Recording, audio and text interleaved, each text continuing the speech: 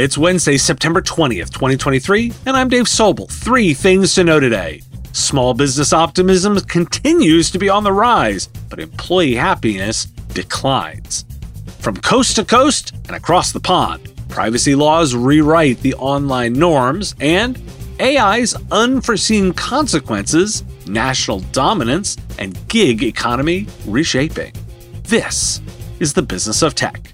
For the ones who work hard to ensure their crew can always go the extra mile, and the ones who get in early so everyone can go home on time, there's Grainger, offering professional-grade supplies backed by product experts so you can quickly and easily find what you need. Plus, you can count on access to a committed team ready to go the extra mile for you. Call, click Grainger.com, or just stop by. Grainger, for the ones who get it done.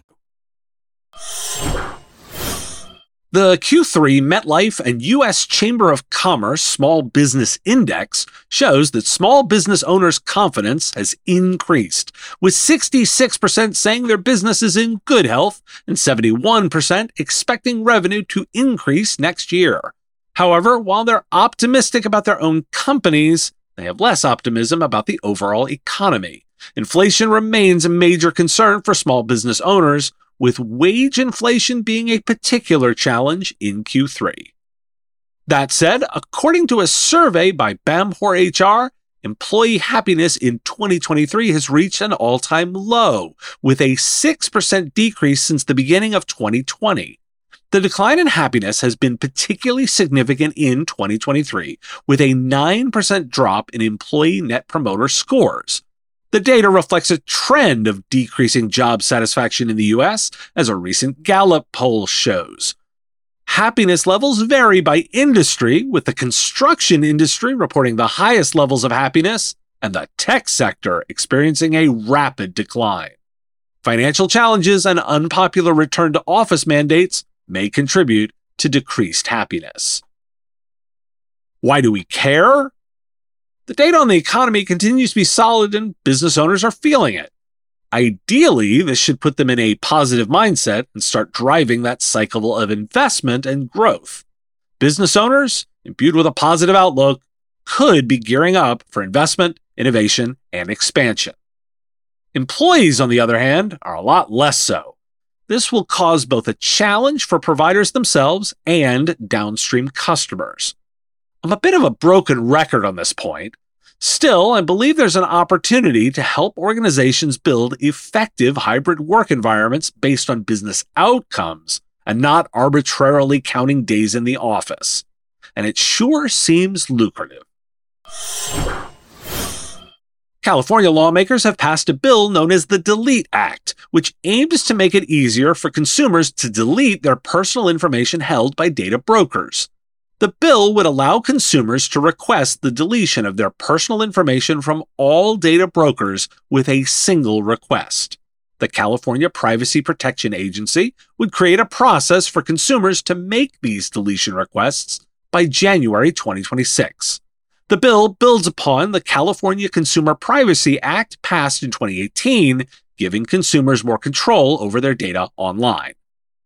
Delaware has passed the Personal Data Privacy Act, becoming the 12th state to enact comprehensive consumer privacy legislation. The PDPA grants consumers privacy rights over their personal data and imposes requirements on covered entities. The law will take effect on January 1, 2025, and applies to businesses that process the personal data of at least 35,000 consumers or 10,000 consumers, with more than 20% of their revenue derived from the sale of personal data. Consumers will have rights such as access to personal data, correction of inaccuracies, and the ability to opt out of targeted advertising. Controllers must comply with various duties, including limiting data collection and providing clear privacy notices. Sensitive data, including that biometric data, is also protected. There is no private right of action, and the Delaware Department of Justice handles enforcement. 13 states have passed consumer privacy laws that are comprehensive. These laws are based on existing models, with some states adding greater substantial protections than others. I've included a link to the summary of all of them. Britain has passed a comprehensive online safety law that includes age verification requirements for pornographic sites and regulations to combat hate speech, harassment, and illicit content. The law is one of the most extensive attempts by a Western democracy to regulate online speech and aims to strike a balance between free expression and privacy. The legislation also requires companies to screen for objectionable material and judge its legality proactively. The bill raises concerns about online privacy and could potentially jeopardize encrypted messaging services like WhatsApp. Ofcom will enforce the bill and work towards tackling illegal content and protecting child safety. A federal council has released a report recommending that federal agencies develop common definitions, timelines, and triggers for reporting cyber incidents. The report coincides with the Biden administration's regulatory push on cyber and addresses industry concerns about the proliferation of reporting rules. The recommendations include developing a model definition for cyber incidents, uniform rules for reporting timeframes and triggers, safeguards for delayed notifications, and streamlining the reporting process. Industry groups cautiously praise the report, highlighting the need for clear, streamlined, and harmonized requirements. The report also identifies 8 federal agencies with reporting requirements for the financial services sector.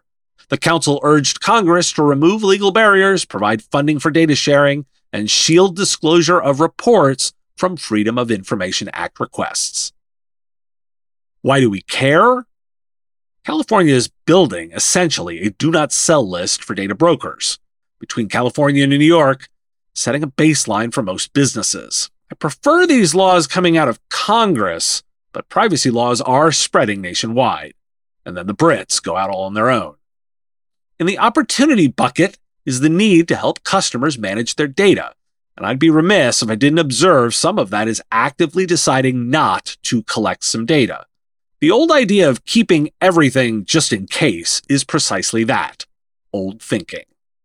For IT services providers and businesses, these legal shifts signify a dual challenge and opportunity.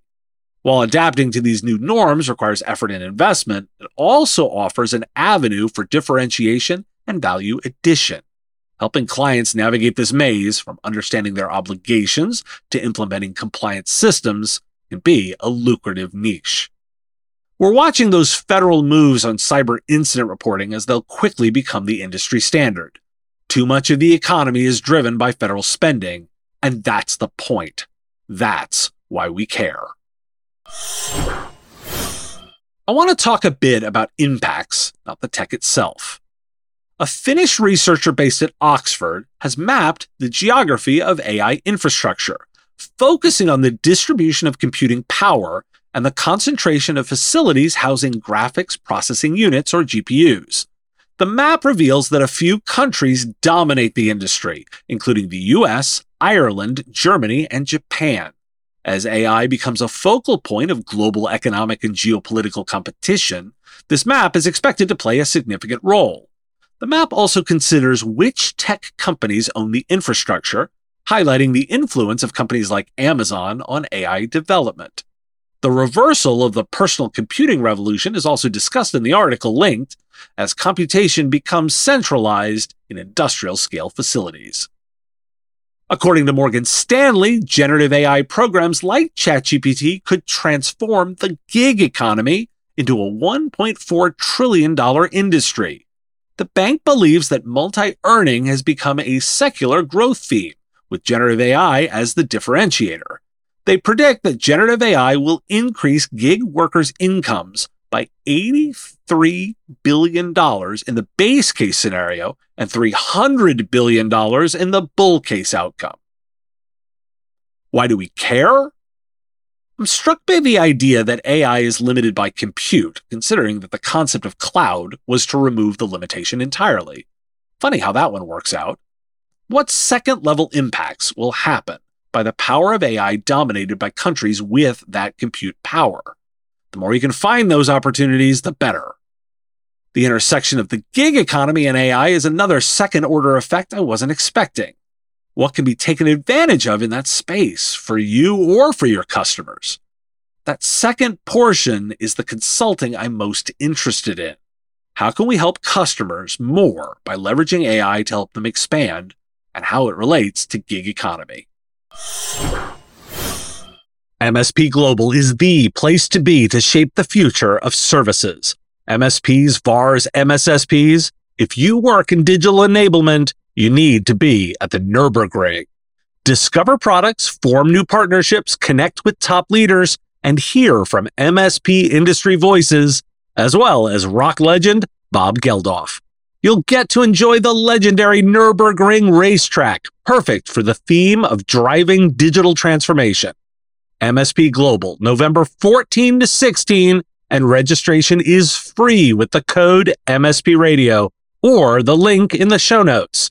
MSPglobal.com and code MSP Radio to attend for free. Thanks for listening. I'm picking National Queso Day because queso, and I picked it over National Fried Rice Day and National String Cheese Day. Not that I don't like fried rice and string cheese, but queso. I will talk to you again tomorrow. The Business of Tech is written and produced by me, Dave Sobel, under ethics guidelines posted at businessof.tech. Like the content? Support the show at patreon.com/MSP Radio or buy our Why Do We Care merch at businessof.tech. If you want to reach our listeners, visit mspradio.com/engage. Part of the MSP Radio Network.